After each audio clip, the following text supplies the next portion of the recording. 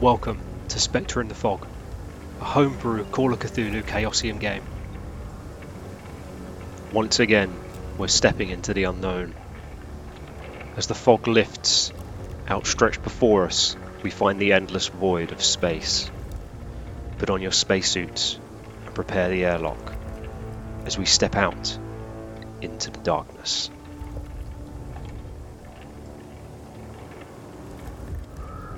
Right, we're back. Series 4, Spectre in the Fog. Echoes from the Void. Gentlemen, introduce yourselves. I'm Dan. I'll be playing Dave Hollins, the grizzled, ultra-serious foreman of this group. Where's you from? The moon. Okay. We got a man from the moon. Who else have we got? I'm Chris. I'll be playing Ashley J. Campbell, who is the structural engineer on this crew. And where's Ashley from? I haven't actually thought about it. Wow. Okay. I could make him Northern if you want. I mean, yeah, if you want to. You got to roll with it though. Oh, how long can I be Northern for? It's been a while. Hey up, lad, I'm from You're North already Yorkshire. Northern. What? You're already Northern. Yeah, but I've been like, what's the word? It's indoctrinated? No, it's not I the was right going to word. say What's the cultured. word? Culturally appropriated. What's the word when you get like ingrained in a society too much? You've you been can't go back? normalised. Well, that Civilised? makes it sound like they're not. Yeah, okay, yeah, fine. I've been civilized. I was going to say, I feel the term is gone native, but I feel that term actually has a lot of problems with it now, so I don't want to say it. Yeah, right. Well, looks like Ashley's from up north, and that leaves us with a young gentleman, a rather handsome young gentleman, by the name of Benjamin. And who are you playing, Ben? Small old man called Gary Gergich. What does Gary do, Ben? He's a computer person, let's say. He does all of the the software on the ships and helping out with androids or robots or whatever. But they might have Fucking drones, nerd. etc. Yep. He's the nerd. So we got our software engineer, we got our hands-on man, and we got our foreman.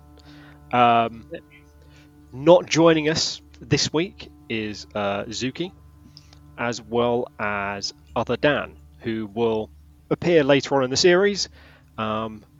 Be rest assured of that. Hopefully, as long as they're not dead. Oh, shit. Sorry then, for consistency, I'm actually other Dan. Are you other Dan? I'm usually other Dan. Well, That Dan is Dan, I am other Dan. So But this sorry is your for chance to confusion there, step up, yeah, no, this is your chance to become the Dan. assert dominance. I don't really want to. Understandable. I'm quite happy being in the background.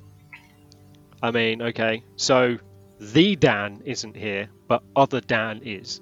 Yes. Do you think this makes the people happy? I think if I gave a shit about what the people wanted, I wouldn't be here. Well, there we go, folks. I'm George. I'm back in my role as Keeper of Arcane Law.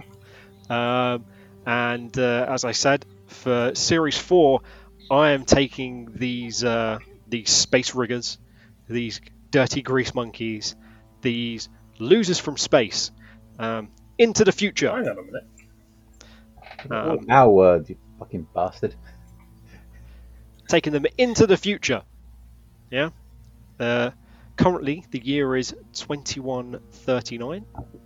It's been 200 years since the events of Series 3, Chateau Assange. The date is June 6th, and the current position of our small crew at the moment is 5-2 AU in the orbit of Jupiter, currently heading towards orbital rig Astrid-5. Now, why are we in space? Why are we going towards an orbital rig around Jupiter, you say? Well, a little bit like Zuki hinted to at the end of Series 3, Zonareth knows where Earth is now, or he did. Or he, they, she, it, no one really knows, it's a god.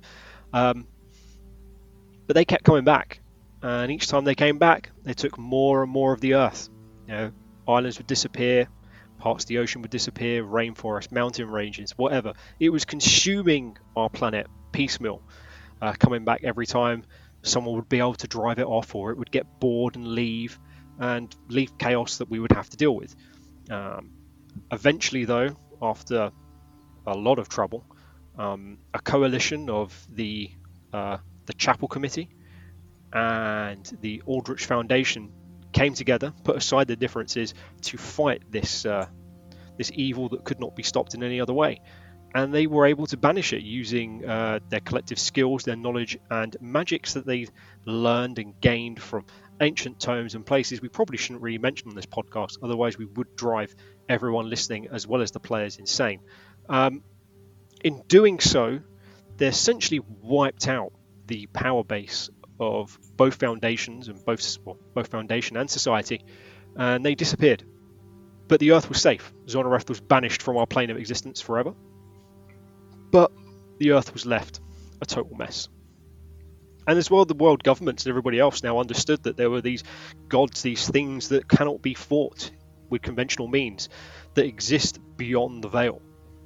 Possibly. There might be more of them. They don't know. We were scared. What does humanity do when it's scared? We head out into space. We start to mine the planets around us, building bigger spaceships, bigger space stations, and ultimately bigger weapons to defend ourselves against whatever threats might be out there. Because what's the best plan in these situations? Become the biggest threat, and then the big threats are no longer a threat. At least that's how the Earth, or the companies that now basically run everything on planet Earth, function. And that's where the crew of the Valentine come in. This crew of 4. So Sydney Sunshine McLaren, captain of the Valentine, Dave Hollins, Ashley Campbell, and Gary Gergich are heading to Astrid-5 to undertake repairs of the station after a freak meteor strike. The last round of maintenance on this space station was about 250 Earth rotations ago. Everything within our solar system is based on Earth time, or the number of rotations the Earth does around the Sun. So 250 Earth rotations. It's quite a long time to not have a station be seen by an outside source for maintenance. And you now have our crew standing on the cramped, very utilitarian cockpit of the Valentine as you begin to approach Astrid-5. What are the crew doing? Dave is probably mid-conversation with somebody, whoever will listen really, and he's just going, and that's why, bringing back Hitler, it was a terrible idea, but, the science had its merits. You can't just judge them on that one really shit decision. I don't even know where to go with that. What? Hold on a second. I think that's probably enough. I'm going to go downstairs and sharpen tools. I would join you, Ashley, but unfortunately I've got to stay on deck and deal with this fucking nutcase until we make landing with Astrid-5. Oh, god damn it. Do you want brew? What, are you putting on some tea? Yeah, I'll have a... You know how I like it. Aye. Sydney rolls a cigar from one side of his mouth to the other as he sort of tries to refocus on the flashing lights on his panel. What's Gary up to, Ben? Gary would just be kind of just chilling, just kind of like eyeing up the station that they'd be going to, just to see where he's headed to. He's a curious chap. a curious chap. Yeah. He's a curious Gary. Yeah, Curious Gary.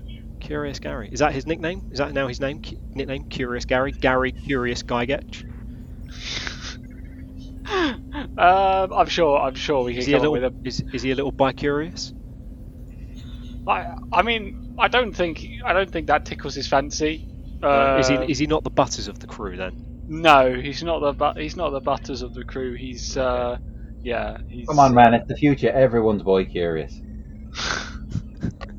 Well, I mean, by the future, it'll probably be tri-curious or something. So, yeah.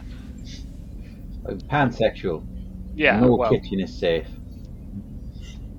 Oh, that is a fucking shit joke. That is awful. Get off.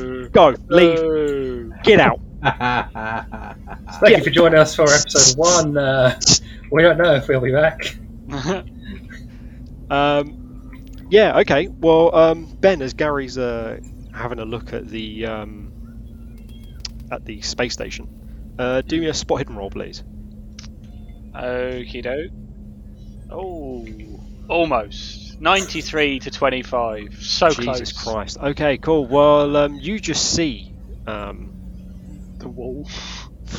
No, I mean you see the space station. You see the best way I can describe the space stations that essentially orbit Jupiter are, think of a cylinder.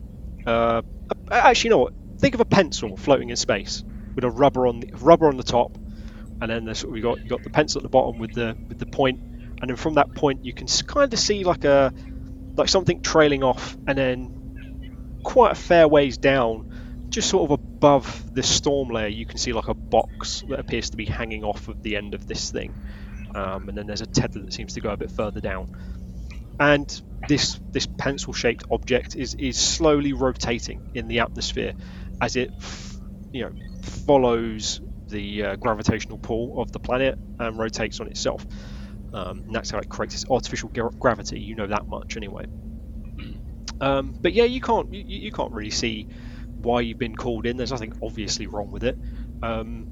You do all know that Astrid-5 is one of 17 rigs that actually orbits Jupiter and performs a specific task, unlike the others. I mean, there is some overlap, but Astrid-5 is mainly there to collect sort of any of the precious ores and materials that are churned up in those ferocious storms that are on Jupiter, that we can see from just looking on Google Images or from any space documentary with Brian Cox. I'm Professor Brian Cox, and welcome to Spectre in the Fog, Series 4. George, bring it back. Yeah. Well, I mean, you guys are a bit sort of like tetchy on the ship. I'm a little bit out of sorts at the minute because it has been about 2 years, 140 days, and some odd 8 hours since the crew of the Valentine have actually not been on the job and had a break. You were expecting to actually head back home to Earth at some point, but because of the way your contracts are run and the way the company likes to run things, you got a commission come through. It was a bit sort of spare at the moment, and you were told that you had to go out to the Astrid. It needed some minor repairs and maintenance. As I say, after a freak meteor strike, nothing serious, small hull breach. It's just going to be it's been temporarily patched, so the station isn't in danger, but it needs to be properly fixed. So that's why they knew Ashley's on the Valentine. Get him out there to patch it up and get it fixed up properly. So that's where you guys are. As I say, your captain of the ship is Sydney Sunshine McLaren, and you can see that the orbital rig is coming into view. Sydney's again hunched over the controls. He's a relatively big guy with a big bushy moustache, and sort of like he sort of has a permanent scowl on his face, like he's always miserable or something's not quite right, and he's just angry about it. And he's sort of like tapping the panel. He's like, "Oh, stupid piece of shit, Gary! I thought you fixed this software glitch we've got here. It's not picking up the ODS. Oh, God damn it!" The cigar rolls from one side of his mouth back to the other again. I just want to get back to Orthos Station. sit down and have a nice cold beer. Ashley, where are you with that goddamn tea? Fucking hell, simmer down. And just as he says that, I'll probably be about done with it now, I'd imagine. no, it's probably been about 3 minutes. So, by the way, anyone who's not English, about 3 minutes is the right brewing time for any tea. Any longer, it gets that scuzzy stuff on top. Any less of that, I mean, you get the proper tea taste, but it's not right. It's not right. You've also got to make sure it's done correctly in the microwave, as all things should be.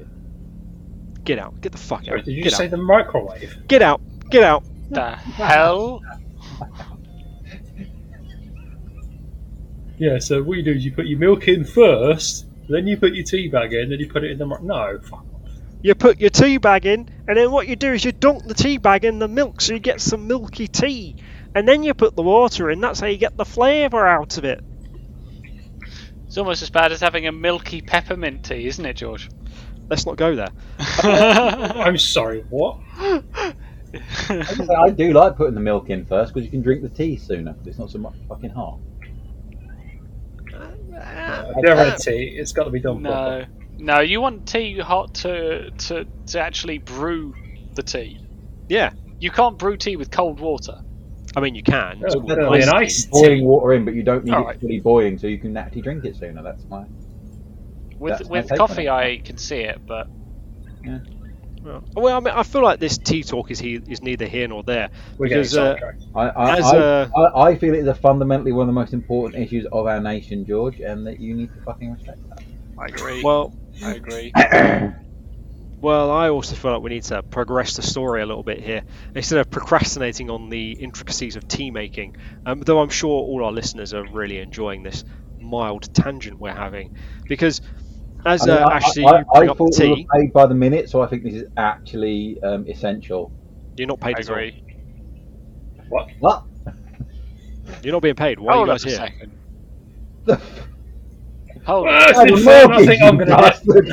Well, we had a good run. We'll see you guys later, yeah? Yeah, I'll see you guys You're right, tomorrow. Yeah, it's cool. Yeah. Cool. Catch you later. Bye, everybody. Bye. Bye. Yeah, no. So, Ashley, as you bring that tea up, you can see the ODS, or the orbital docking system, and that's actually used by NASA and the Russian space station and the European space agencies and whatever to dock with the International Space Station that orbits our own planet.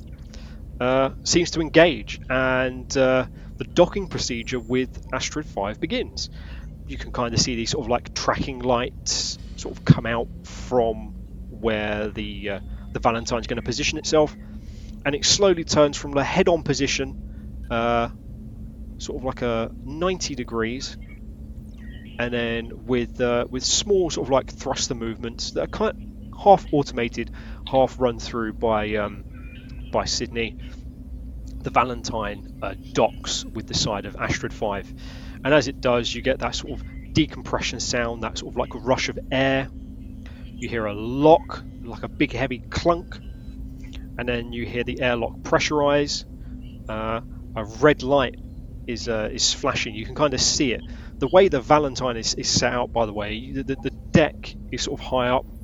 There's a sort of like a staircase, a ladder that goes down into like a main mess area, and from that, you have your sleeping areas. There's a small sort of like recreational bit, but the main airlock's there, and you can see there's a big flashing red light. You can see it downstairs, and when that light stops, you hear like a sort of like a beeping noise. It's got like a rhythm to it, and then the light goes green, and then over the intercom you get docking has completed. Welcome to orbital rig Astrid-5. Enjoy your stay. And this sort of echoes throughout the intercom system. It's clearly supposed to be a sort of a warm, sort of friendly, human-like voice, but it does sound a little bit robotic and like an automated telephone system. I fucking hate these auto-talking thingies. They always sound like somebody off their feet on poot. Well, I can't argue with you there, David. Sydney takes a sip of his tea. But it looks like we got a job to do. We've got a contact on board. Tuck Braithwaite. Oh God, I used to work with that bell end. Okay, so here's the rundown as far as I understand it. What I've heard from this contract, we got some minor damage on one of the floors. We need to do some minor maintenance work in some of the other areas. Gary, I think you're going to be tied down with a few drones that need repaired, but Tuck's going to tell us what's going on. I mean, the guy's a smart-ass know-it-all anyway, so we might as well head in. Just like one more thing before we head. Just Astrid-5 is very big on his security. Guys, we can't take anything that's considered a weapon on board. They're going to get confiscated, so there's no point in even hiding anything. Pretty sure all my tools can be counted as a weapon, boss. Well, I mean, they're work tools. I don't care, Ash. Let's just get on board. And he sort of slides down the ladder and makes his way over to the docking station. I'm bringing my full toolkit. I said Dave's shoulders sort of drop, and he just sort of takes a gun out of his side and puts it down, and another gun and a knife out of his boot, and small 4 grey blocks that don't really know what they are, but the fact that they look like they may beep and tasty. Assholes, man can't protect himself anymore. Tasty. A second communication comes over the intercom. Valentine, you're clear to board Astrid-5. Please prepare for a decontamination and a welcoming committee. See you soon. And then it just goes, boop. Have I turned this thing off? Valerie, have I turned this off? What do you mean there's a blinking? Oh, crumbs. And then you hear it cut out. Standard imperial and professionalism. So yeah, what are you guys doing? I am not using their fucking tools. He can't operate a fucking intercom. I dread to think how he keeps his fucking... No, I'm bringing mine. The fucking standards, too damn right. Here, yeah, and I'll be packing all the saws, all the fucking massive drill bit, just everything that looks sharp. I'm putting in my toolkit. Oh dear. Okay. So Dave looks over a toolkit, picks out several items, including several long bits of elastic, or possibly rubber tubing, and small potato.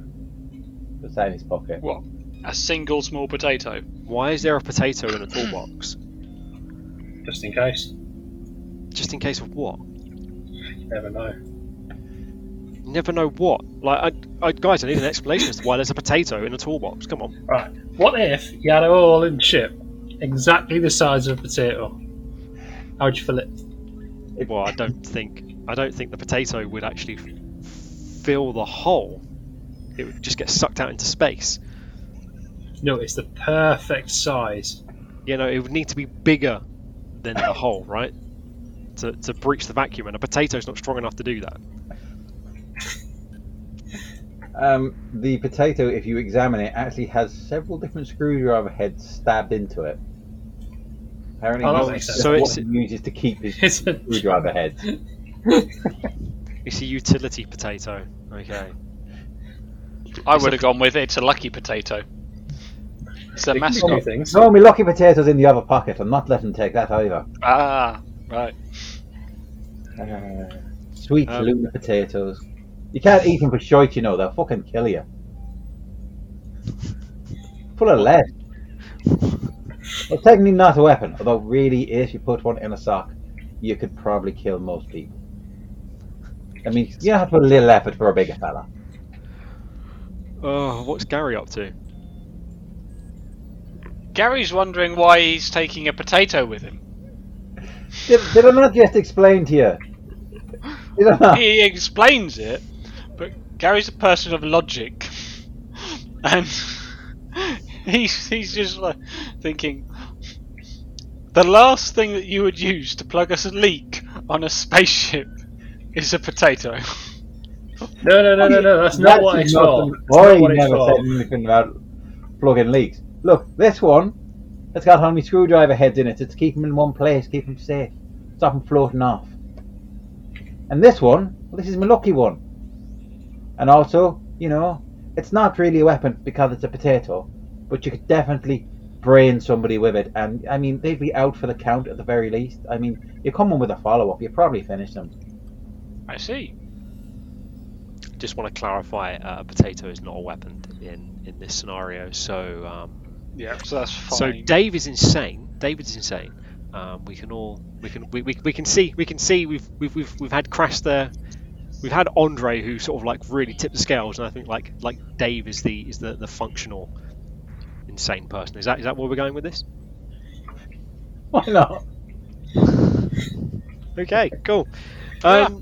Well, you all get down to the airlock, and Sydney's got his bag of tools and bits and pieces, and he's got the papers to allow you guys passage on, and you step through the airlock into this adjoining section, and there's this really loud, strong hissing noise with like a furious burst of air which just sort of like hits you from all directions. You know, like those drying machines you have at like theme parks when you get splashed by the tidal wave ride as you're walking past, and you're like, Yeah. oh, fuck. Sort of thing that blows someone wig off. Yeah, that's Only what. wig. Yeah. It costs about £8 for 30 seconds. Yep. I mean, that's about all you need, isn't it, Chris? Well, Yeah, he has a bit enough room for the next person, or enough time for the next person as well.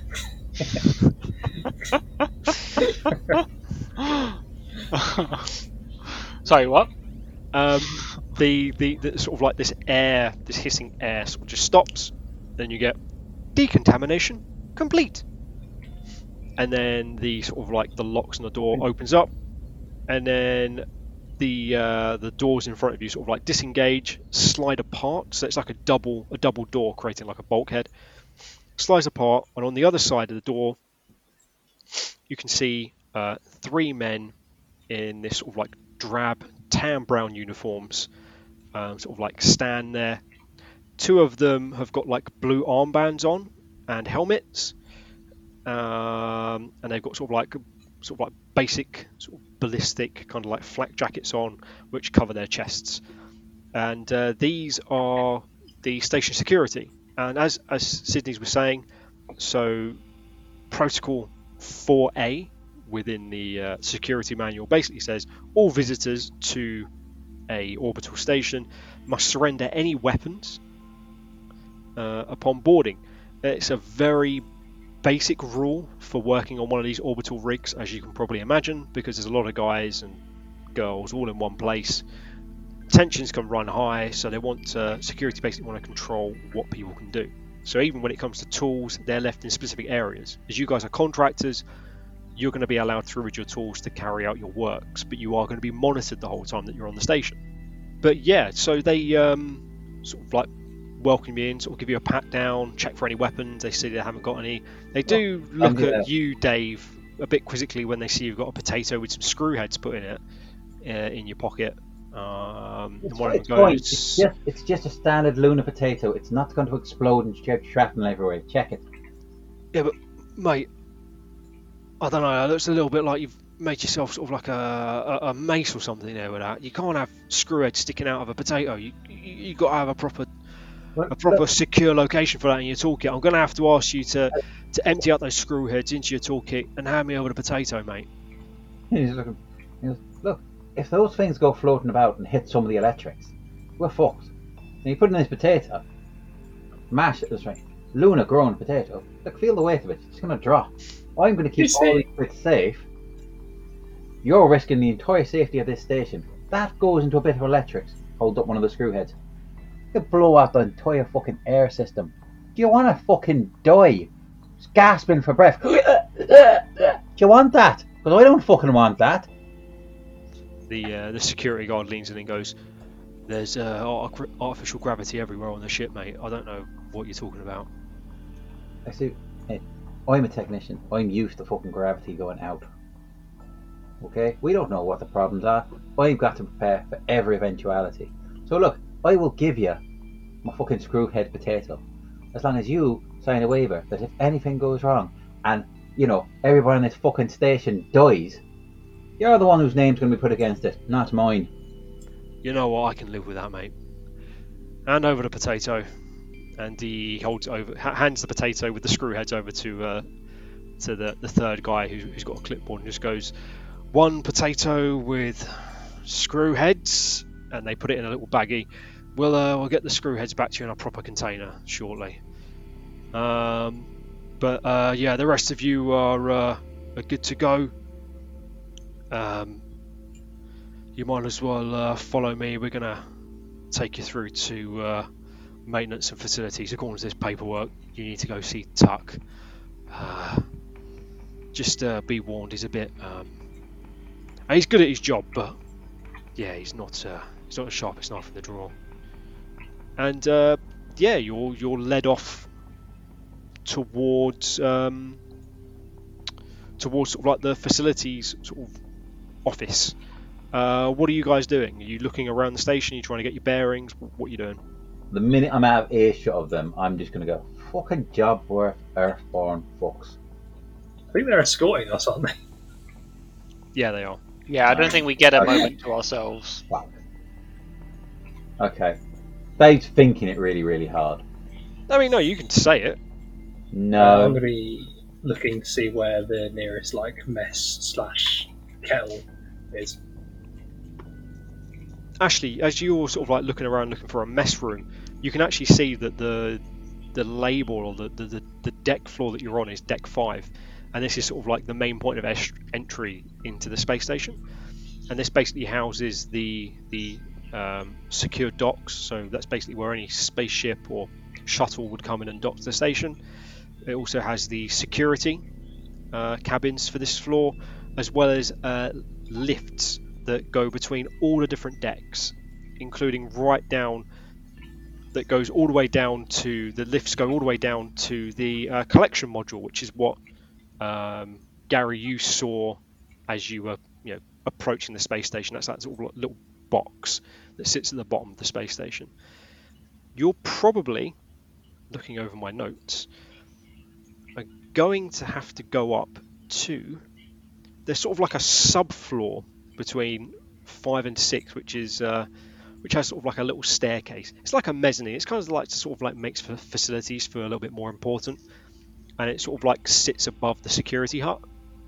And as you're taking up the steps, you can sort of like hear this sort of like bumbling around in this room, and the door opens, and there's this sort of like quite. He's not portly, but he's a big lad. Hair thinning, think kind of like a Captain Mannering kind of thing, but a bit more of a man of action than sort of like a short, sort of like stuck up sort of bank manager. And he sort of turns around, he's like, "Oh, hey, is this the crew of the Valentine then? Oh, come in. I've got a brewing. Valerie, can you get us some biscuits from the mess, please?" And the sort of like other member of the facilities team, who's clearly not a secretary or a PA, just sort of like looks at him, rolls her eyes, sighs, and just walks off out. And in the corner there's like a kettle with like a sort of little sort of like coffee making station and lots of like tea bags and stuff. He's like, "Oh, come sit down. I better take you through what we need doing to the station. As you can see, I don't know if you saw the damage when you were coming in, did you?" I don't think we managed to get eyes on. It's a right mess. What's a mess? What did you see? Did you see the damage? Yeah. No, you didn't see it, Ben. No. I was just going to say there's a couple of holes that can only be filled by a potato. Oh, only be filled by a potato. I can tell you're the software chap. You don't know what you're talking about, lad. Oh, I get him. Well, this is fun, isn't it? Just ignore Larry. He never knows what's going on. That's okay. Well, my name's... The full damage report, because, I mean, there should have been an automated printout somewhere. Oh, no, I think old Sunshine over there got... You're right, Sydney, it's been a while, hasn't it? And Sydney's just sitting in the corner, sort of rubbing his eyes and his temples while he's rolling this cigar from one side of his mouth to the other again. And he hands you, Dave, over a sheet of paper that's got the printout of like damage sustained and what needs to be done. And Tuck goes, "You did get my printout then. I hope it made sense. I was a bit in a rush, and then I spilt my tea on my trousers. Can you see? It looks like I've wet myself, but I haven't. It's just a tea stain. I tried to dry it off in the gents, but you know what it's like. You know, these things, they stain. And then I panicked and I got a bit flustered, and then I remembered I had to send off that report. So I hope it's all right." Dave looks at him like for a full minute. Looks at the thing. Does the actual report make sense? Yeah, vaguely. It's sort of bullet point. It looks like it was at the beginning. It was very much sort of like structured, like this is from the company kind of thing. And it just becomes like bullet points and like random notes, like deck 11, hull breach, dinky. Droid 8 requires repairs 40 OS ? And sort of like stuff like that. Need more lion bars. Mess deck 4. Stuff like that. I'm going to point to a couple of these and goes, well, I can deal with, and he goes listen, like this, and this. These would be more catering issues. And this one right here, I would just get a priest. Well, no, because you're well, you know, the Valentine is supposed to have these sorts of things on board. And Sydney looks over at you, Dave, and he's like, God damn it, Dave, just get the guy's lion bars. Jesus Christ, I don't have time to stick around on this station and put up with this bumpkin anymore. It's like, who you calling a bumpkin, eh? I don't know. I'm going to have my tea. And he sits back down in his chair and he sort of drinks it. He's like, well, as you're here, I might as well just tell you. We had this weird meteor strike, I don't know, about a week ago. And it seems to have put a hole in deck 11. It's all right. It's a maintenance floor. Only the droids go up there. But fucking hell, I'm going West Country. Only the droids go up there. These are not the droids you're looking for, Wayliver. Hooray! Sorry. Yeah. Only droids go up there, and you know, it's fine. We patched it, but it needs to be done proper, like, and you know, and some of the electronics they need replacing, and they need a software update, and we definitely knocked out one of our communication relays, so it's making talking between us here and Astrid-6 and 7 a little bit more difficult than normal. So, you know, and you're a maintenance crew. You should have, you know, the confectionery. He sort of like looks at you with sort of like a glint in his eye. Before we get on to any of that, Dave nods and then pulls off Gary and Ashley to one side and just very in a hushed voice. Fuck, they're going to realise we ate all the fucking lion bars.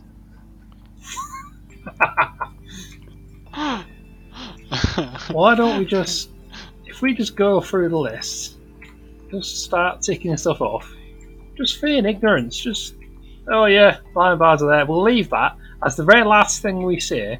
Yeah, lion bars are in cupboard. Before they go and check, we're in the ship, we fucked off. Yep. Good man, I'm behind this plan. Like that. Sydney rolls in and goes, "Are you guys talking about the lion bars? I think I might have had the last one. Are we in a little bit of trouble here?" No. All right. It's all in hand. We've had a workaround. Okay, cool. We'll just What was the feign ignorance. It'll be fine. what was the other person's name? Was it Valerie? Yeah, Valerie. She literally just walks in as you're having this conversation with a tray of like rich tea biscuits. And Or like branded lion bars. Like. No, there's no lion bars, Ben. They're all You know gone. what I'm saying? They've got like the really, really you know, you have like the lion bars and the like the homemade the like Oh, the, what, Little ones? Zone. You've got, like, Little lion yeah, bar. like the little bars, not I Big like little lion bar. no, these the are little proper, lion bars. That's it. these are proper, like, you know, McVitie's rich tea Ah, biscuits that okay. are coming in. These are the shit. Yeah, you know? they are the you know. Yeah, these are the Mac Daddies. Yeah, fair enough. What does then- Valerie look like? I'm sorry, Dave is going to clock the biscuits and just go, oh, very kind of you, my love. Thank you very much. And he's going to pick up like 5 and put 4 in his pocket and eat one. Wow. Okay. Valerie. She looks like she's in her sort of like early 20s, possibly like her first time sort of like working like a maintenance role on a rig. She might be there sort of like an apprenticeship or something, or just sort of like a someone who's sort of like doing low level like records keeping and like admin stuff for the facilities department. She does look intelligent, but she's also kind of got that you know, the receptionist from Ghostbusters. She's kind of got that kind of vibe coming off her. Like, she doesn't really want to be there. She's there because she knows she's getting paid. It's like this is like a stepping stone to something better. She's got that kind of vibe going on. Valerie, was it? Yep. I'll tell you what, why don't you take me up to show me where the damage is? I'm the structural engineer, Ashley J. Campbell. Pleasure to meet you. Yep. Why don't you Sure. take me up to see damage, and these lot can sort out your lion bars and your electronics and all that nerd crap.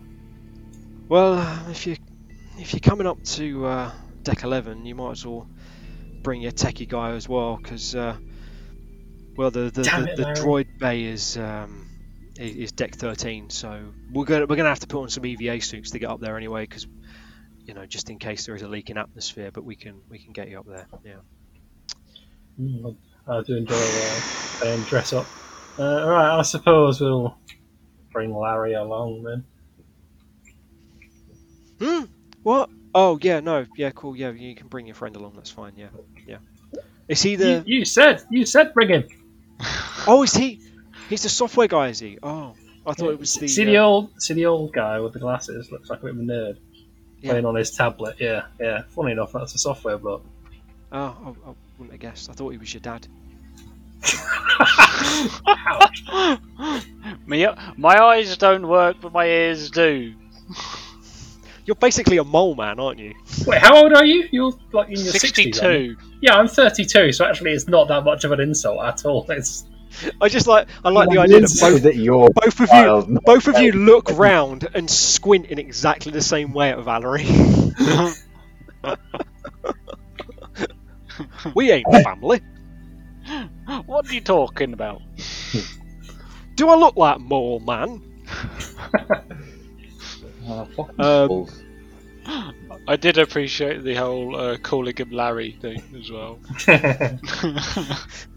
Just every time you get his name wrong. yeah, every session I'm going to be calling him something slightly different. Okay, good. It's when we roll round to Barry and then he has to put on the West Country accent again. I'll do it. But yeah, no.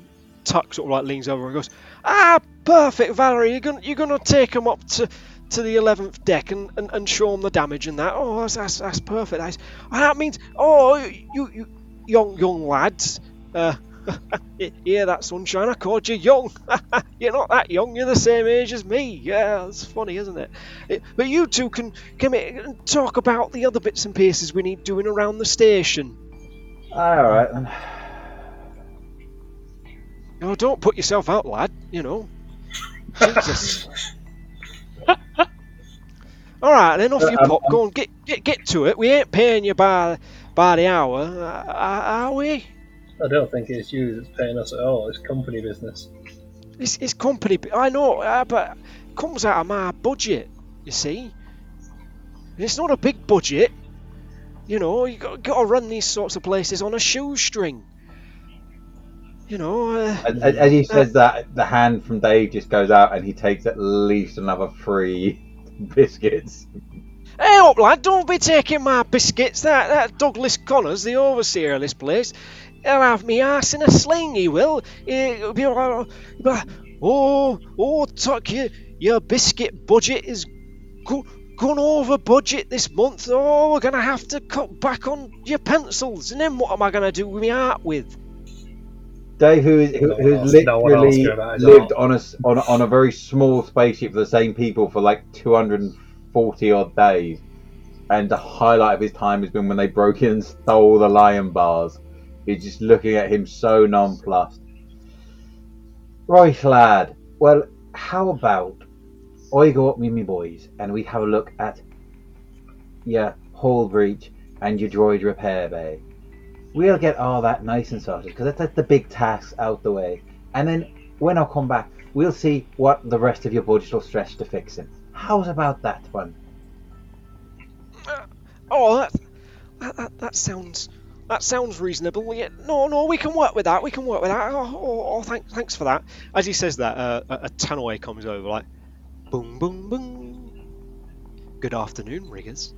Remember, if there's a hull breach, put on your gas mask so you can breathe. Company matters, and so do you. Bing bong bong. The fuck kind of announcement is that? Oh, it's a new company thing they've put out, just to jazz the place up a bit. Let the workers know they're important, they say, but I don't know. Let them know they're fucking stupid. The last time I saw someone Put on gas mask so you can breathe. No fucking shit, Sherlock. I'm more worried about is that really going to stop you getting sucked out into the vacuum of space, but I don't know. I'm just the facilities man. Well, Tuck, I can answer that question for you. No, it fucking won't. But it will mean that, you're still alive watching the station just float off into the distance. As you slowly die. Well, actually, you'd probably freeze to death pretty quickly before the air'd run out. So, yeah, I mean, that's pretty much just going to guarantee a slightly more horrible death. Oh, well, that's lovely, I think. And with that, like, Valerie's like, oh, I don't have all day to just stand around here. Can we just go up to the 11th deck? I'll show you around. You can get your tools out. Start pounding away at the hole, and then it'll just get done. Okay. HR requires me not to say what I'm thinking. Yes, let's get on with the job. And with that, you leave Tuck's office, and as you close the door behind you, it's like, oh, this is a lovely Oh no, I've spilt it on myself again! As the door closes and you start going down the steps. I think we know where his budget goes, and obviously maybe where a lot of the problems with the electrics are coming from. And he just looks at Barry. Barry, I got to ask you a definitely important thing here. Does your man back there take sugar in his tea? I don't know. No. Yes, it does. He makes it himself. Oh. You just made it. What? He's got the. I don't make. I'm not his secretary. Never said you were. One day I'm going to be running this rig. Okay. Don't doubt that for a minute. Yeah. Dave looks and goes, I thought you had higher aspirations. But look, lads, if he's got fucking sugary tea in the fucking electrics, we're going to have to do a lot of ripping stuff out and replacing. This could get costly. He's looking at Valerie. So, I don't really want to go back in there and talk to him because he sounds like a fucking idiot. If you understand that highly technical term. So, you'll be finding out exactly how much money he's cost this station if you ever find out whether he takes sugar in his tea. Otherwise, we're probably going to spend an extra couple of hours testing first. And if it turns out he does, ripping a whole load of shite out and having to replace it all. Okay. As you're having this conversation, you're being sort of like walked around to where the lifts are that basically run down the spine of the station.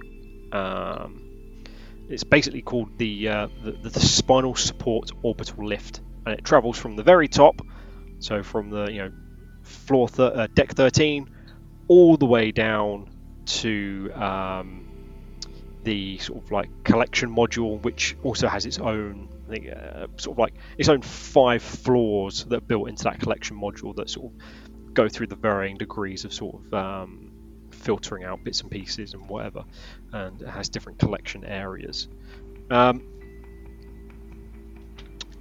By the lifts are maps and descriptions of what's on each floor and what's currently on the floor you're at. So obviously you're looking at the 5th floor, as you say, it's got departures, arrivals, dock, you've got the security cabin, you've got lifts for main access, and it's also like there's also been like a patch sort of been added on for facilities at the bottom.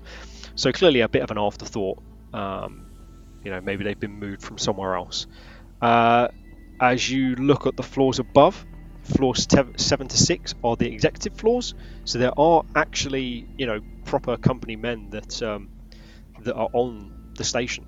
And these floors require a key code to access, and this key code can only be obtained from the security cabin or from particular staff or individuals, including the executives, that have access to that floor. And that's basically all you know about those sorts of floors. You very rarely get to go to the executive floor, and they have their own dining and living quarters there as well. So they're completely sectioned off from the rest of the ship, if you like. Above that, so floors 8 to 10, it's all the admin personnel, sort of like HR, and anyone who's not working with the collection modules.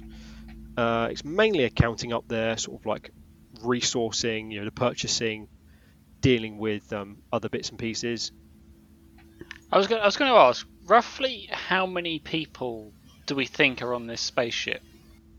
The station probably has a crew of around 250 to sort of like 300 individuals, depending on what season it is. Righto. So it is a proper sort of it's like a village really that's on this thing. I mean, the space station is very big. It's hard to sort of gauge it. I mean, obviously when you look at this thing, it's just like a cylinder floating in space. It doesn't look very chunky. Yeah. But each floor, there's 13 decks on this thing. And each deck, in theory, has enough space to hold up to 100 people. So this thing is a very big space station. Obviously, there's a lot of equipment and other bits and pieces there, so that takes up space. But it is designed to basically hold the maximum number of people for the maximum amount of time to get the maximum amount of resources out of whatever they're mining, quotey fingers, and give it back to the company. That's basically what it is. It's it's just a big sort of like money-making scheme, really. But yeah, we're talking around this time of year about 267, something like that. Okay. So above the admin floors, which also do include like the marketing stuff, so you've got like advertisements for the companies, because obviously anything that's purchased on the station is company products. So you're basically kind of like, they give you like a credit system to be able to purchase stuff back. It's very sort of like dystopian future. So like the companies basically pay you like money, but it's sort of like company credits, so you can buy stuff from the company. It's the old railway thing. Yeah, it's basically like that. It's like that. Oh yeah, we're giving you like this. It's like, oh, this is really good. Yeah, you can only buy our products and they're this price. So yeah, deal with that. It's like working for Amazon. Yep. Is the guy that runs this called Jeff? No, he's not. No, the guy who's the overseer, the administrator of the station is called Douglas Connors, which is the guy that Tuck was complaining about, who would be on his arse if he goes over his biscuit budget. Right. Yeah. Yeah. So above floors 10 and 8, you've got 11, which is the sort of like main storage and maintenance area floors. This houses like basic supplies. They're required to keep the top floor, so 12 and 13, basically running. It's not really manned at all. So when the accident happened, there were like minimal casualties. Like there wasn't really anyone on the deck to get sucked out into space, but a few people were lost. That sort of that's player knowledge, not character knowledge. You wouldn't know that people had died. It's not something the company is going to broadcast because they don't want to scare people off working at these facilities. The Deck 12 has the power plant and battery core, and this is essentially where all the energy collected from the solar panels that are on the very top of the station. All that energy is stored here and then distributed throughout other parts of the station. So it is self-sustaining in that sense.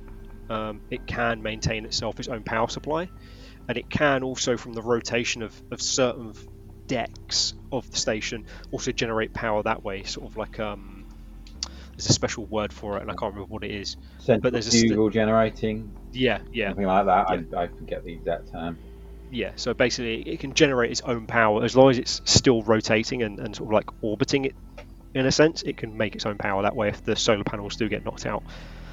And then the 13th deck is the sort of like drone and droid area. So this is where they have the drones that go not only within the station but on the outside and sort of like check for damage and do sort of like maintenance checks and stuff. But there's also droids up there which are sort of automaton-like things. They're not like, don't think like androids that are all fleshed out like your sort of like your synths or like your bishops or whatever from Alien. Think more kind of like this is clearly a robot, but it kind of just might wear like a maintenance overalls or something, like and the original sort of like iRobot things. But like I cannot stress how fucking shitty these things look. Like they look like someone's just bolted it together with stuff out their garage sort of thing. Like a school kids project. Yeah. Okay. Early Doctor Who? Yeah. We're talking sort of like early Doctor Who kind of vibe off of these things. Below Deck 5, you've got the general mess. So that's basically where all the riggers end up going to eat, and that's probably where you guys will be eating as well. It contains like recreation areas, so you've got like sports areas like five-a-side football, basketball courts. There's like a small cinema there, and there's like company approved movies that get shown in that cinema. I'm just trying to give you an idea here at this point. Like the company literally control everything that people on that are on the orbital rigs consume in every way, shape, or form. It's very much the company. You work for the company. The company is like family. The company supplies you with this. It's that. That's very much like they control everything. Below Deck 4, obviously you've got Deck 3. That's the living quarters, and that's where the rest of the inhabitants, the workers, whoever on Astrid-5, sort of sleep and live. It's not just like bedding, like bedding areas. There are actual like rooms and small houses in some parts, or like flats if you like, for a lot of people. And that's probably one of the biggest flaws, because obviously there's a lot of people that live on the station. And there's sort of like some sort of contraband that always gets traded down there, which are non-company approved items. So it might be where you can get like your fairy liquid, or you can get your like, hey guys, do you want to see Blade Runner or something like that? Then what you might get. Bars. Yeah. No, it won't be Lion Bars. It'll be Twix. Genuine lunar potatoes. Yeah, no, because like Twix is considered too edgy by the company. I think. Yeah, they think the Twix bar might incite riots, so that's why it's banned. Right. Lion bars are okay because it's like a lion. It kind of makes you feel like powerful and stuff, and it's got like nuts and shit in it, and like cereal and like Rice Krispies or whatever. But a Twix is just pure chaos in a chocolate bar. Yeah, you can't have Twix. So like Twix is contraband on the space station. Yeah. I'm not sure I want to live in this society anymore. Deck 2 is your equipment storage for the collection module. So this is where all the tools and heavy equipment are. You've also got like spare parts and bits and pieces. to maintain it, and then deck 1 is the departure and arrivals from the collection unit. The collection unit, you will probably know that anyone who goes down there, they're down there for a 28-day stint. So they do 28 days working in the collection module that has its own like housing and stuff, and then they rotate out, and then a new crew goes down. With maintenance, the maintenance go in, sort out any problems, come straight back out again, but the crew stays there for the full 28 days. And it's coming up to that 28-day rotation, so there's a few more people moving about than normal. So that's basically the lay of the land. They're the levels that you've got. That's how it's all set out.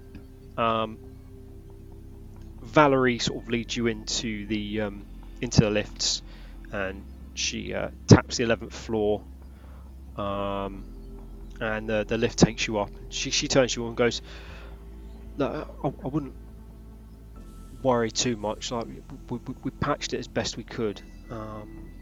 It is airtight." She uses quotey fingers for that, but there's going to be some EVA suits as soon as we get out. So I said I recommend putting those on in the airlock, and then I can show you where the damage to the hull is. Yep, sounds like a plan.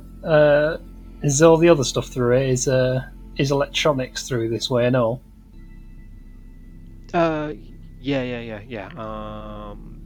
You're probably going to want to have a look at the 12th floor for sort of like the rig management system. Sort of like bits and pieces like that. You might also run into Prim up here somewhere, maybe.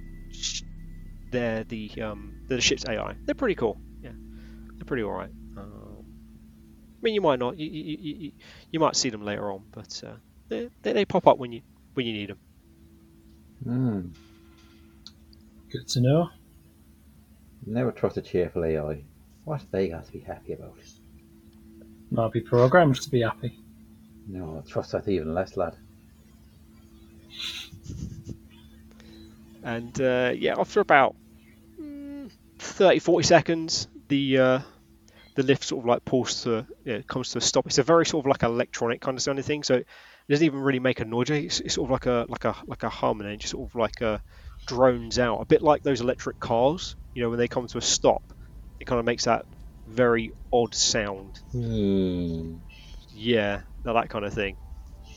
And it's like 11th floor. Then the doors slide open, and as you step out into a corridor. On the left-hand side, there is a sort of like a maintenance room, and on your right-hand side, there's like an airlock. You can kind of see that the lights on this floor are flickering a bit, so there's lots of emergency lighting. And Valerie turns around to you all and goes, "I mean, we tried our best, but none of us are electricians." It's fine, love. You let the professionals are here now. You let us all deal with it. Yeah, professionals, yeah. And Dave's going to reach down into his pocket and pull out a rich tea biscuit and start eating it, and then fumble through the bag for a torch because he doesn't trust the lighting job, and he's going to start messing around looking at panels and things, looking for where they've bodged it and what he's got to unbodge and fix properly. Okay, cool. Just quickly, what are you guys actually wearing? Are you wearing company coveralls? Sort of a set of grey heavy-duty overalls. Yeah. Okay. Cool. I feel like. Am I wrong in saying that they would have provided some sort of uniform for people? I mean, yeah, there will be sort of like a generic kind of like this is company uniform, sort of thing. It's usually sort of like grey or blue. Blue, excellent. Yes, denim shirt. Are you in full denim? No. Everything's denim. Actually, wait. Are his trousers? They're like the reddy brown. I don't know if they're actually jeans though. Should we describe what our characters look like? Because we haven't done. Yeah, because we haven't actually done that yet, have we? I know it's in the middle of the episode, and we should absolutely do this. We could always do that. Potentially, when we introduce a different character or something, rather than just like, oh, by the way. Yeah. I like the air of mystery. Yeah. Or like when you have putting stuff on for the EV suit or stuff like that. You know. Yeah, no, because or obviously at this point now, when Valerie leads you into the airlock, it's the EVA suits are set up. She's like, okay, so there's 4 of us, so there's 7 suits. So you got your changing rooms over there. See you back out here in like 2 minutes or something. And she grabs a suit off of the hooks and sort of goes to the end changing room, and the door sort of like closes and locks behind her. Dave will pick one up, look it over. Oh, these are the 7 series. We had these back home on Luna City 7. Ah, I used to run over the side of Tycho Station in one of these. Of course you did. Oh, not surprised. Locks on your feet, man. Did you never have fun as a kid? No. Oh, of course not. Have fun. I had stick in a barrel, and I was happy with it. Fucking earthers, man, I swear to God. The only day of fun was when man was able to put 50p on meter. You had a full 50p. Half a day of lecky. Look, you had a full 50p and an electric. You flash bastard. We had to survive on whatever we had on fucking Tycho. 50 fucking p. Do you know how much that could fucking buy you on the moon? I like the idea that you guys haven't even gone into the changing rooms. You're just now angrily changing in the middle. No, we're in changing rooms next to each other, shouting this over the changing room wall. Just arguing about who had the worst life. He's like, I clearly enjoyed my shit life, but I know it was shit. Had to go out and fucking get puddle water to fill kettle. You flash bastard there, rubbing your fucking atmosphere in my face. Fucking earth of fucking bastards. Just because I lived in a fucking city under the ground, well, of the moon. Oh, so you're an underground person on the moon now? Well, you can't live on the surface of the moon. I just told you, there's no fucking atmosphere. So you got very good at holding your breath then? No. Why do you think I put on the suits to go up to Tycho Station and run around the outside of it? Honest to God, lads. You didn't have any balls and sticks to play with, by the sounds of it. For fuck's sakes, lads. I mean, are you all sure you're engineers? Are you all sure you understand the basics of science? Of what'ns? Science. Oh. Larry, leave him alone. He's on one of his rants about how shit the moon was again. Ah, yeah. But it's the best place in the fucking solar system, and I wouldn't change it for a thing. But it is also a big bag of shite. You hear Valerie's changing room unlock, and she steps in. She's like, "Well, you can hear it's just this audible sigh of like." Where are you from, Valerie? From Earth. See? Another flash atmosphere waving bastards. See? Oh, I like being on the moon and jumping really high. Oh. Yeah. That does sound pretty cool. Yeah, it does. Fucking awesome. That's about it. There, everything else sounds that's terrible. Not fucking through either. That's why I'm the fucking foreman. I think shit through. Could have fooled me. Yes. That's why I've still got one of these. And he holds up what looks like a misshapen blob of lead. And he goes, moon potato. And puts it. The damage, Valerie, before he causes any more. Oh, yeah. No, right, yeah. As you come out, she's actually like flicking. She's on her like what looks to be some sort of smart device, just flicking through. Yeah. Oh, you're done. Oh, right, yeah. Okay, well, just follow me out. You push the button on the back of the left cuff. That'll pressurize your suit for you, just in case. If you're saying so. And as you guys press the buttons, the suit sort of goes and sort of sucks in a little bit tight to you guys. There's that form fit thing. Yeah. And Yeah, Dave's you already make your done all way. his. His is like on. He's already sort of. He's well happy. He's in his element here.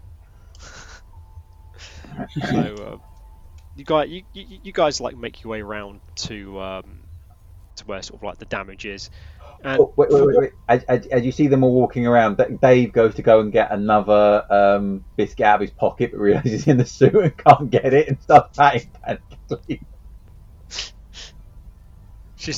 Valerie looks back and she's like, "What are you doing?" Don't you worry. I'm just a bit of a scoff on the suit, just clearing it off there. Right. Yeah. Okay.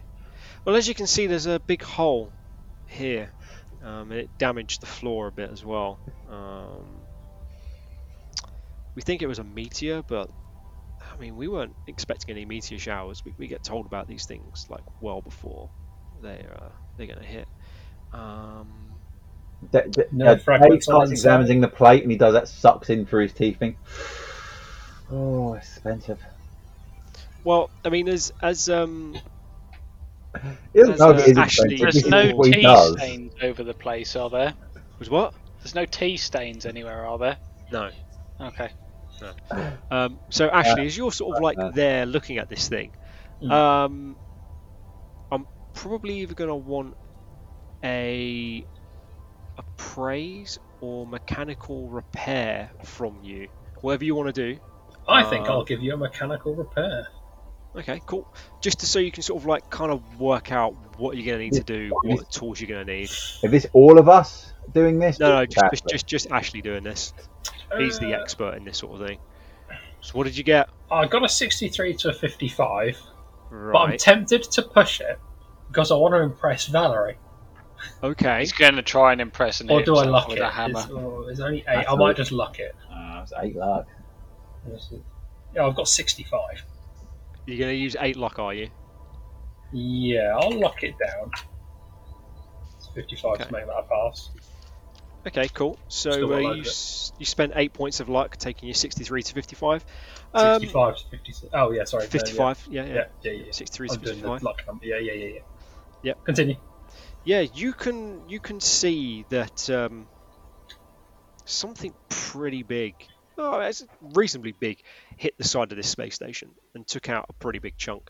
The patch is holding. It's a light weld, but you can see the edges are very jagged, and you're probably going to have to do an EVA, probably in some sort of heavy loader or something, and patch the station from the outside. So you're going to need a bigger bit of paneling to basically patch it from the outside and weld all the way around, and then weld from the inside as well, just to properly patch the hole, and then probably do a better and do sort of like a secondary patch on the inside, just to make it as structurally sound as possible.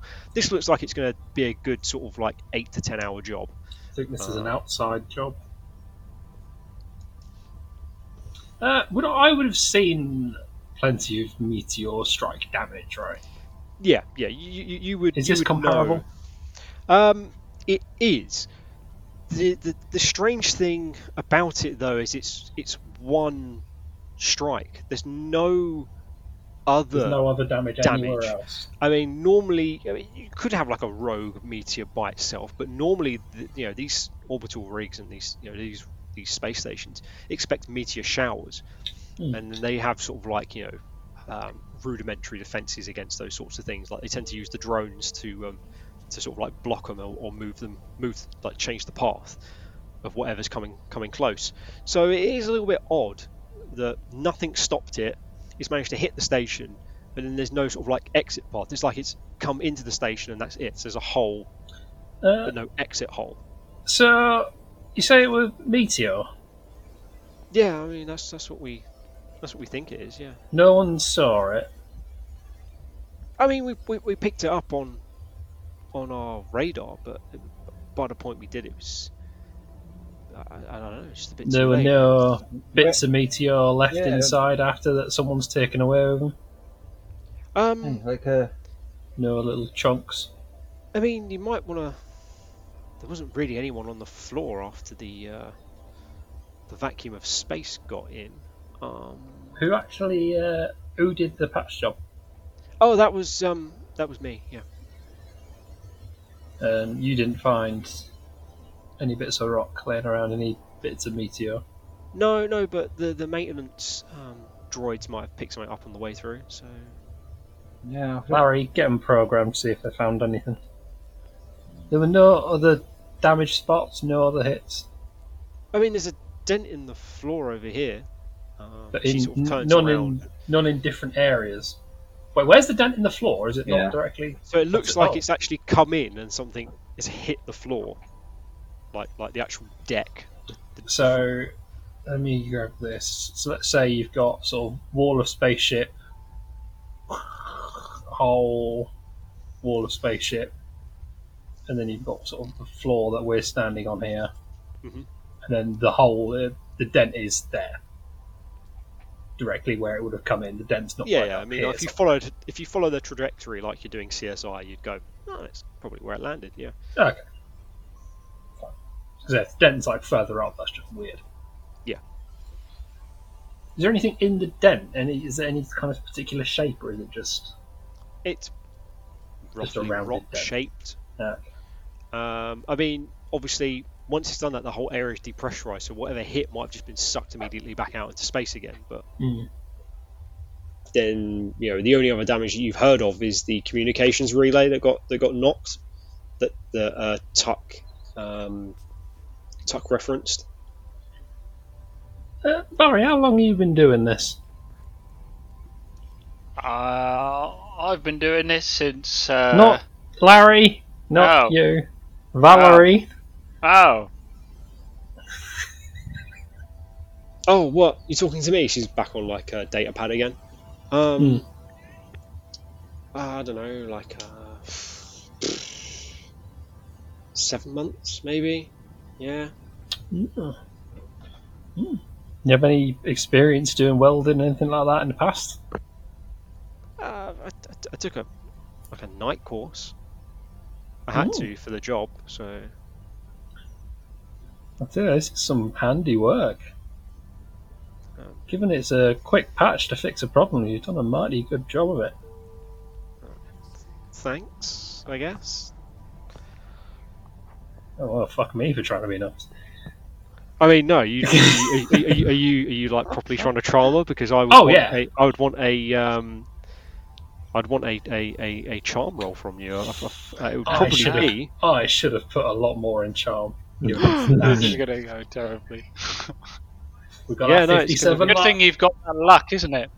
Oh, I might, you know. 37 to 37 to a 15. I feel like it's more Ash to push it than to just use luck. I mean, the worst case is I get slapped, and that's very Ash. Okay. Well, yeah. Well, push the roll. Push it, go on. Oh, I saw the 1 and the 5, and I was like, yes! Oh. No, It's you're 51 backwards, to a lad. 15. Oh dear. Yeah. No. Valerie kind of looks at you slightly disgusted. She's like, yeah. Yeah. No. How does your charm manifest itself? I guess it's just mostly being. I have an appearance of 70, so I'm alright looking. Yeah. Oh, So so it's you're just mostly one of just those gonna be- guys that looks okay, but it's just his personality is that disgusting. Have you Yes. smarmed at her? Again, basically being Ash Williams here. Yeah. Okay. I like it. I like How it. many women resist Bruce Campbell?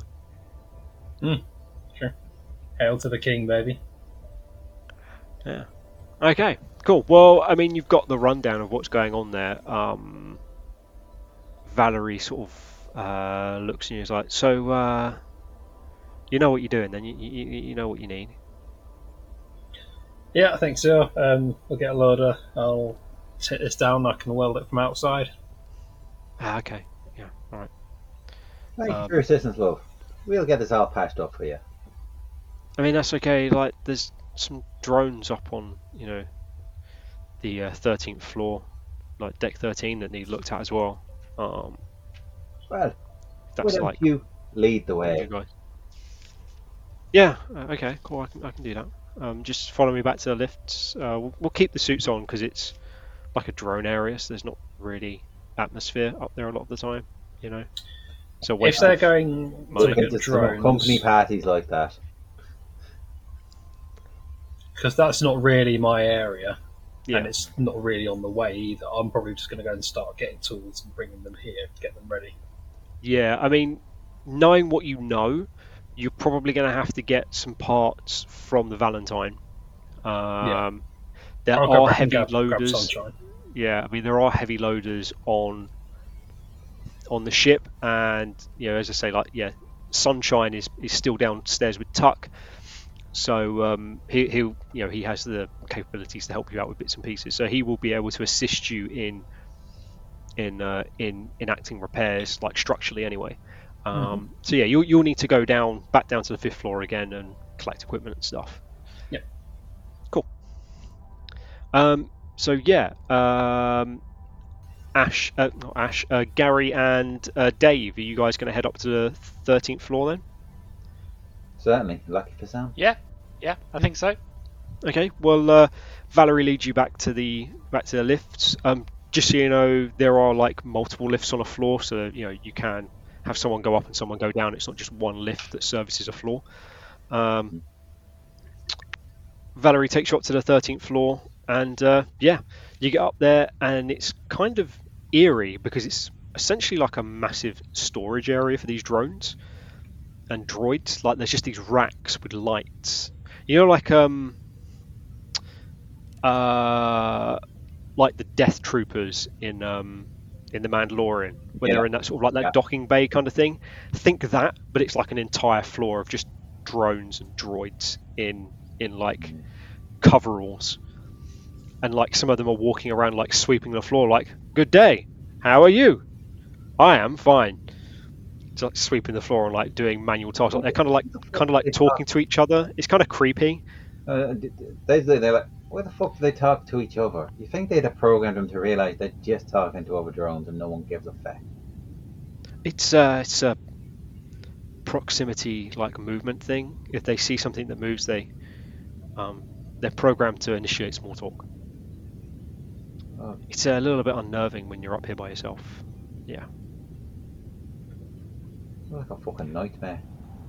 Yeah, no, it's fun. Yeah. Really fun. So, Larry, is it? My associate here is Gary. Why is... Because Ash is a dickhead.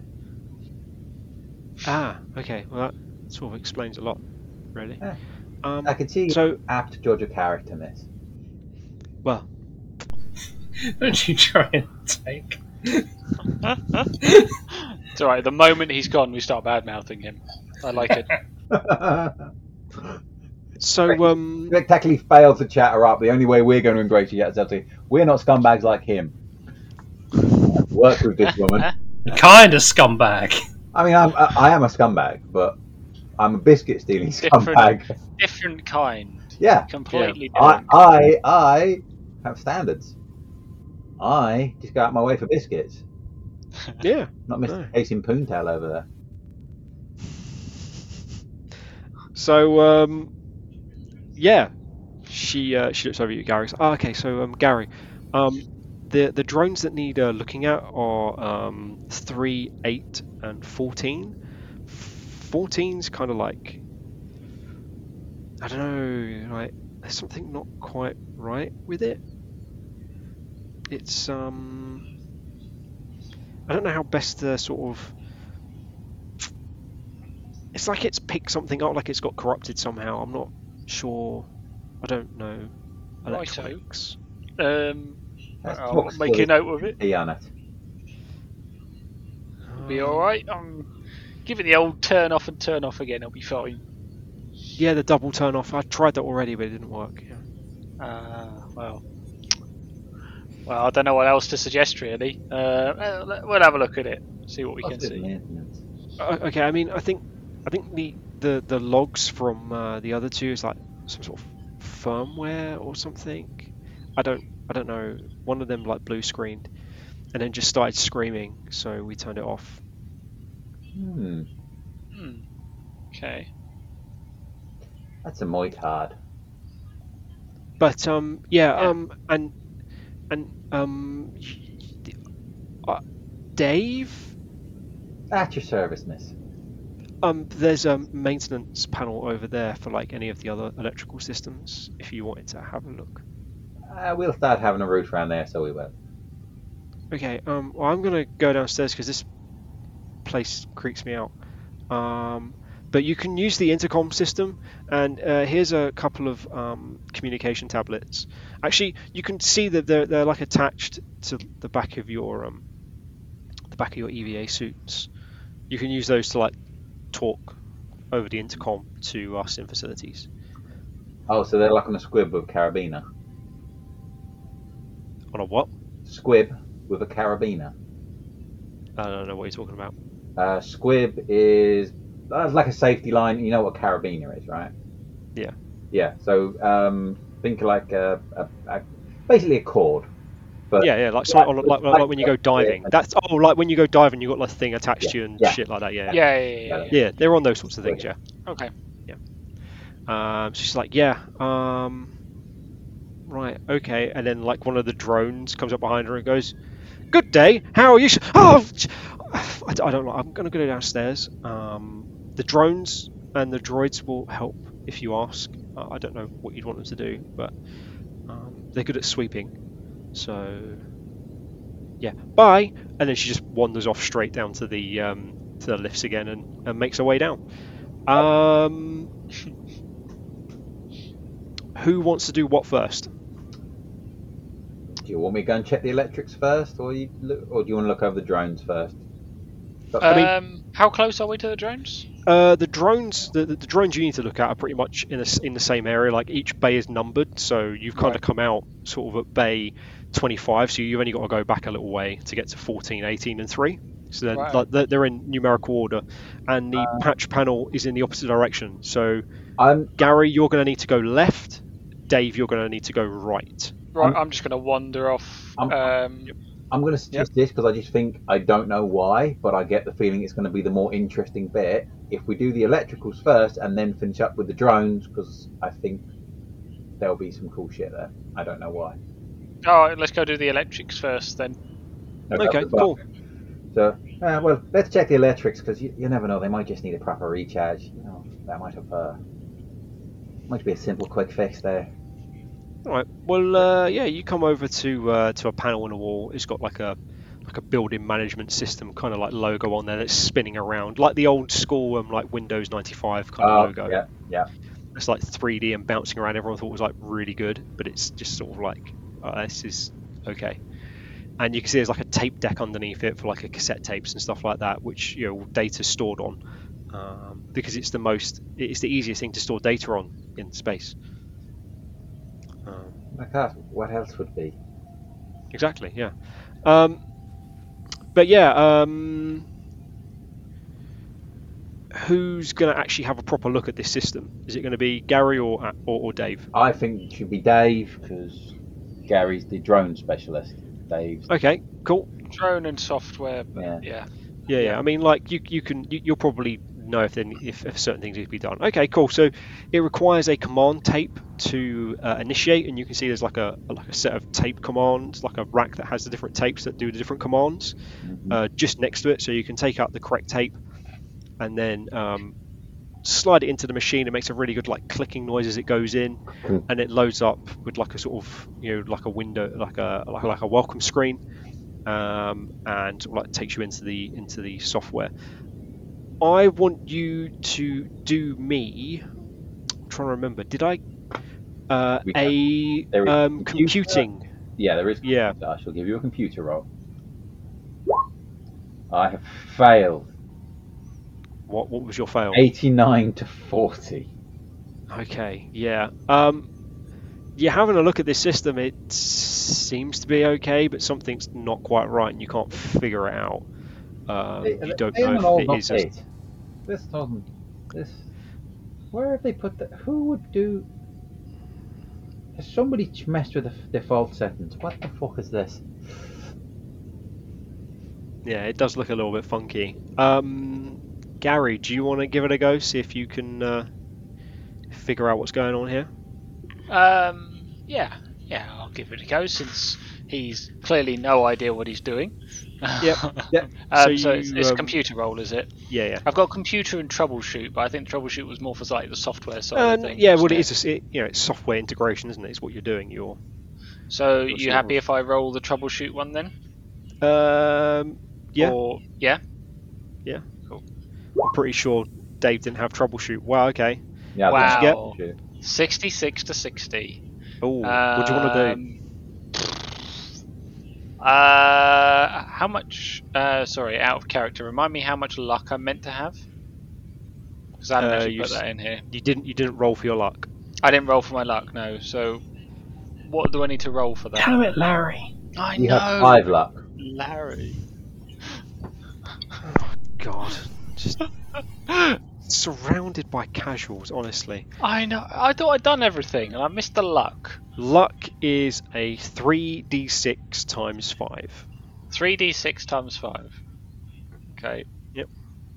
Oh, dude. So I do 3d6 like that. Yep. Times 5, 55 then. Yep. Cool. So you got 55 luck. Right. So I'll luck it then. Okay. Cool. Right. So you have a second sort of like tap around and you figure out, you do your command line prompt. Maybe you're doing PowerShell, Ben, because I know you love it so much. I love a bit of PowerShell. And you can see there's a corruption in one of the files on there that's messing around with how some of the lights are controlled on some of the on one of the floors, and you can definitely see there is an issue with the lights on the 11th floor, and you can kind of see there is some physical damage, but there's going to be a way that you can reroute it. So do me an electrical repair roll. Okay. If I fail this, I swear to God. Thank God. 59 to 70. Okay, cool. So you tap around and you're able to reroute away from this damaged sort of like patch panel and get the electronics or the lights back up and running again on the 11th floor properly. It's a small victory, but it's a victory nonetheless. That's what I pay you for. Don't pay me at all, you fool. That's so creepy. I know. That's why you do such a shite job. Says the one that didn't even know what he was looking at. Hey? You had, and how much fucking around did you have to do to get it working? I'm just gonna Given scoff you're and, the professional at this. scoff and walk off at this point. That's what I fucking thought. Brilliant. Okay, so cool. With that, are you going to now go have a look at the drones? I mean, there probably is some more electrical stuff that needs to be done on that panel, but the main issue, which you guys knew about, which was some electronical problems on deck 11, have been sorted. If it's not reported, it's not an issue. I mean, yes. Also, yeah. Yeah. So we're leaving the rest of it. Yep. It could be on fire for all I care. Yep. Is it on my list? No, then the fire is not my fucking problem. That's it. Okay. There are issues with the radio relay, but you'll need to do that on a different control panel. Sort of further downstairs. It's not controlled from this area, but yeah. Okie doke. So yeah, which drone are you going to take a look at first? Well, I'd imagine if we were at 25, 14 would be the first one, and that's the one that they said was the funky one. Yeah. Okay. Yeah. Cool. So I'd imagine we'd go for the closest one first. All right. Well, as you're walking around, every droid stops and goes, "Hello, may I be of assistance? No. Hello, may I be of assistance? No! Bugger off. Hello, may I be of assistance? I'll put me fucking boot up your ass in a minute. Hello, what fine weather we're having at the moment." We're on a space station. You fucking idiot. It's just sort of like that as you go along. Like every time you walk past one, their proximity thing goes off and they stop. Can I use disguise and disguise myself as just nothing? No, because it's a proximity alert. Yeah, but I can disguise myself as nothing. No, you can't, Ben. That's not how physical matter works. Damn it. Like one of them Or stops. dodge. What about dodge? No, Damn no, it. one of them stops and like leans on the broom, and it's like, "Hi, what do you think about these?" Insert critical thing to talk about, huh? Is that one hitting on you, Gary? They'd be so lucky. It's giving you the robot eyes. I'm walking quicker away from it now. Yeah. Okay. So you guys keep making your way around, and you've managed to get through the dearth of droids greeting you with the same greeting over and over again, until you come to Bay 14, where Droid 14 is situated. Who's going to look at this one this time? Dave, are you going to have a go and see if you can bring up the schematics for it, or Gary, are you just going to go straight into it and have a big old route around? I think, given that Gary is the drone specialist, I should defer to Gary on that one. Yeah, I feel like I'd go straight for it. Yeah. To see. Well, we don't actually know technically what's wrong with it yet, do we? No, you just know that it's been acting a bit weird since the meteor strike, since the accident, and Yeah. I think maybe it's picked up, maybe it's got like a virus or something, but you don't know how or why it's picked it up because the system's sort of enclosed anyway. So Yeah. So I I think, think man, let's turn around and see exactly what the fucking issue is. I think so. So I think the first thing that I would do. Is there any sort of like physical damage to it that I can see? there's no physical damage to the drone itself. Yep. It looks to be in relatively good working order. There's nothing wrong with any of its anti-gravity thrusters or anything like that. Obviously you can plug your data pad into it via the very great serial port access that you have on your device. Yep. Because it's the future. It's the only way to access anything. Yeah. Of course. The universal serial port. Yeah, exactly. Yeah. They only used to use these for printers. Fucking savages. No, I mean I think I would plug in. I'd imagine that they'd have some sort of logs or something. So I just kind of So you can plug it in and see what the score is. Yeah. Okay. Cool. So if you jack in this situation, give me a computer roll so you can log on to the drone and see what's what. 65 to 50. Okay. I mean that's not going to get you logged onto the drone very well. You've managed to figure out the basic user credentials to get in, so you can see a really stripped down version of the UI on there, but you don't know what the admin details are. Yeah. Okay. So something along the lines of blasted old crummy software. I can't get past this user interface. Can Dave give a computer roll just to see if he can remember any of this? Yeah. You can do a computer roll. Oh, I am lucky snap. on that. Yeah, you know what? That's 42 to 40. I am burning 2 luck on that. Cool. Okay. You burn your 2 luck, and you remember that the details are admin and let me in with a capital L. It's just let me in. It's not password 123 anymore. They've evolved. I see. So yeah, you've now got into the admin portal on there. You can see the schematics and you can see the error logs and stuff. And as you do that, the drone turns on, which it shouldn't do. Dave's going to look over. Okay, did you do that? No. And then for a second, your data pad goes a bit fuzzy and then goes back to normal. And that's where we're going to leave this session for this week.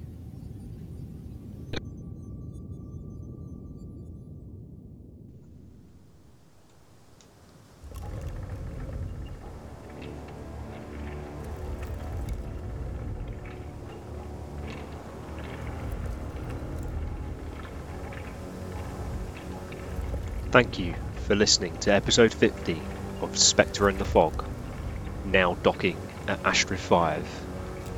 Tracks used in this episode are Abandoned Windmill, Protein Fields, Starship Bridge, Starbase Omega, Orbital Platform, and Star Freighter from tabletopaudio.com. If you like the episode and have any questions or just want to say hi, you can do so on Twitter at SpectreFog or on Facebook at SpectrePod. We also have an official Discord channel which is free for you to join, links for which are on our social media and in the episode notes. Finally, you can now also leave us a review on Spotify. 5 stars would be absolutely spiffing. Until next time, check your EVA suits for leaks and keep investigating.